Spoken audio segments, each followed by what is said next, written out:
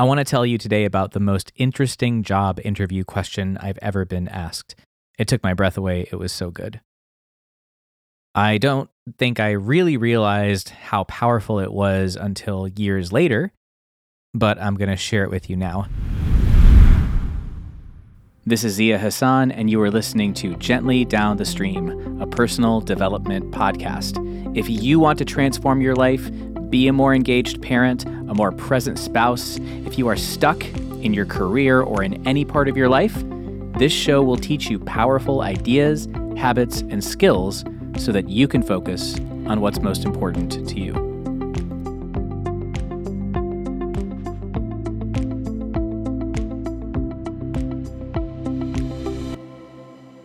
The interviewer asked me, "How are you with feedback?" How are you with feedback? I'd never been asked that question before in a job interview.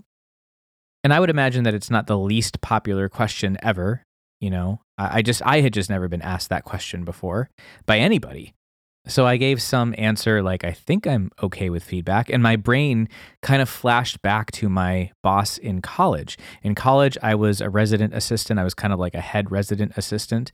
And my boss was one of the best bosses that I've ever had. And she was my boss for 2 years, and I learned so much from her, and it would take an entire podcast to go through the lessons I learned from her. But one of the things that she taught me about management and about receiving and giving feedback is we had to do every few months some kind of evaluation where we'd go into her office and she would tell us, give us a score on a rubric and tell us how we were doing and give us feedback.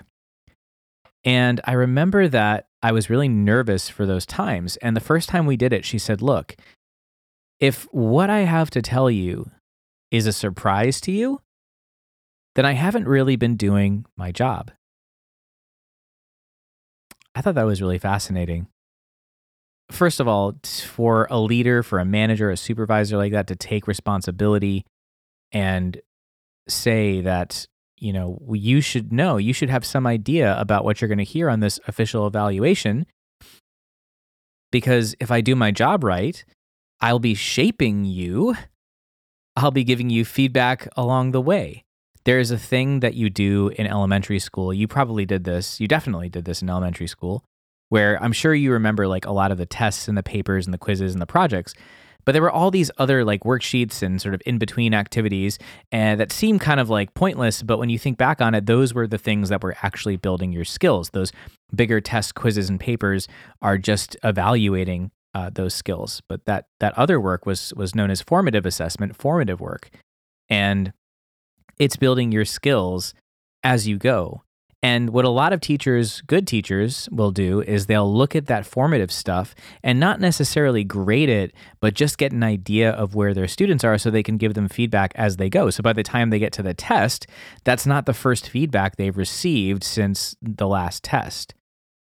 And so my boss in college, her method was a little bit like that. Her idea was, if I give you feedback as we go, this sort of formative assessment, then by the time we get to your formal evaluation, nothing will surprise you. Not only that, but I will also be more receptive to that feedback, and there will be this shared understanding that humans make mistakes, that everybody makes mistakes. So I thought that was kind of interesting. And she did this, by the way, through mini check-ins, essentially. We would have these very quick check-ins, like 3, 4, 5 minutes, where she would let me know some piece of feedback, whether it was something constructive or something that she really liked seeing, and then I would go off. And all of these accumulated to essentially what our conversation ended up being in that formal evaluation. Magic. So anyway, I answered this question on my job interview, and then I went out into the world of teaching and just was terrible at it. I was so bad at it when I first started. I had no idea. We were given a training and it was really fun, but it was not enough to really prepare me. It was like 3 weeks long. It was really fun and I made a lot of good friends, but when we actually got to the classroom, it was a completely different story. And I met my mentor, the person who was going to be giving me the most feedback. She would come in, she'd observe like 3 to 4 lessons a week. and she would give me feedback, written feedback. I remember the way that the paper looked, the way that her handwriting was. She had beautiful cursive handwriting. And how the first time I taught a lesson, I received probably 4 lined pieces of paper, front and back, with her feedback.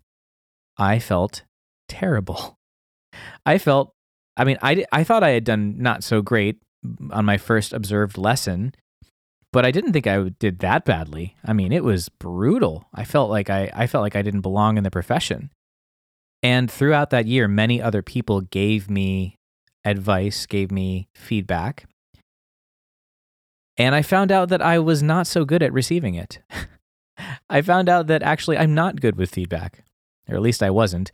I'm still not perfect with feedback. I just feel like I've learned a lot. And these are some of the things that I learned. One is that the people that I trusted most, like this woman who I mentioned earlier who would write the handwritten feedback, my mentor, she developed a great rapport with me before she did this observation. We spent a few weeks getting to know each other. She made me feel like she understood my strengths and my challenges. And so by the time the feedback came out, I was ready to hear it. I was ready to take it. I was ready to act on it and try and be better the next day. That's what you want if you're someone giving feedback. You don't want to be in the position of being not trusted by the person that you're giving feedback to, and then find that they're resistant to listen to you because they don't trust you.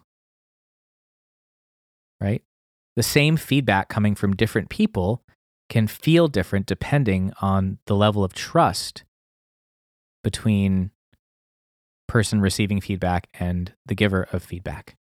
So if you're someone that gives feedback, and that kind of is probably all of us, we all give feedback to somebody, even if it's not in a work environment. And I think the key is, do you have an established trust with that person before you're giving feedback? That's not to say you shouldn't give feedback if you don't have it. You may have to. But they might be more open to growth if they're in a trusting environment, if they know that the person giving them that feedback is on the same team as them, is on their side, and really, really, really wants to see them succeed. Now, as for how to receive feedback, there is no one way, of course. Everybody receives and processes feedback in their own way. But here's one mechanism that I learned really works for me. I take people's feedback. I take them almost like they're tiny little slips of paper, and on each paper, there's a little piece of feedback written there, a little piece about my job and whether or not I met expectations, and if so, how, or how didn't I meet the expectations, on little slips of paper coming in, right? Someone gives me a bulleted list of like 10 things, that's 10 little slips of paper. And this could also apply, by the way, to feedback I receive from friends and family as well. They all come in on these little slips of paper. And I look at the feedback, and before I even look at the feedback, I get straight on my values. What do I believe about myself? What do I know that I'm good at? And when I look back, say, on being observed, teaching a lesson as a teacher, you all know if you've taught that you are ripped to shreds. You are analyzed from almost every angle. How you walk, how you talk, how you interact, your content knowledge, your classroom management when you're managing 30 kids. But if you can see your own faults, your own areas of growth, and if you know the things you do well, then here's what you can do when you receive feedback. You can look at it, and whether it's good feedback, bad feedback, neutral feedback, ask yourself, are you agreeing with the person because you know it's true? Or is it that you disagree and that makes you hurt and angry? That this person has judged you in a way that is not accurate? Well, here's what I do. When I have the second type of feedback, the one that just I know is actually not relevant for whatever reason, I throw it out. I throw it in the trash. I just don't even think of it as applying to me at all. The trick to this, of course, is you might trick yourself into thinking that something is trash when actually you need to keep it. But I don't really know what to do about that either. I don't think anyone's feedback or perspective on someone else's performance is always 100% accurate, but it's probably not 100% inaccurate either. So that's good to remember. So the other thing you can do if it's something that you agree with is you can figure out what action item should come from it. And it should probably be some small type of action that comes of it. I had a hard time with the kids' names on the first week of school. And the feedback that I got was, you need to use their names more.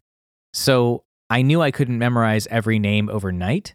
So I just committed to memorizing 3 names the next day and using them as much as I could.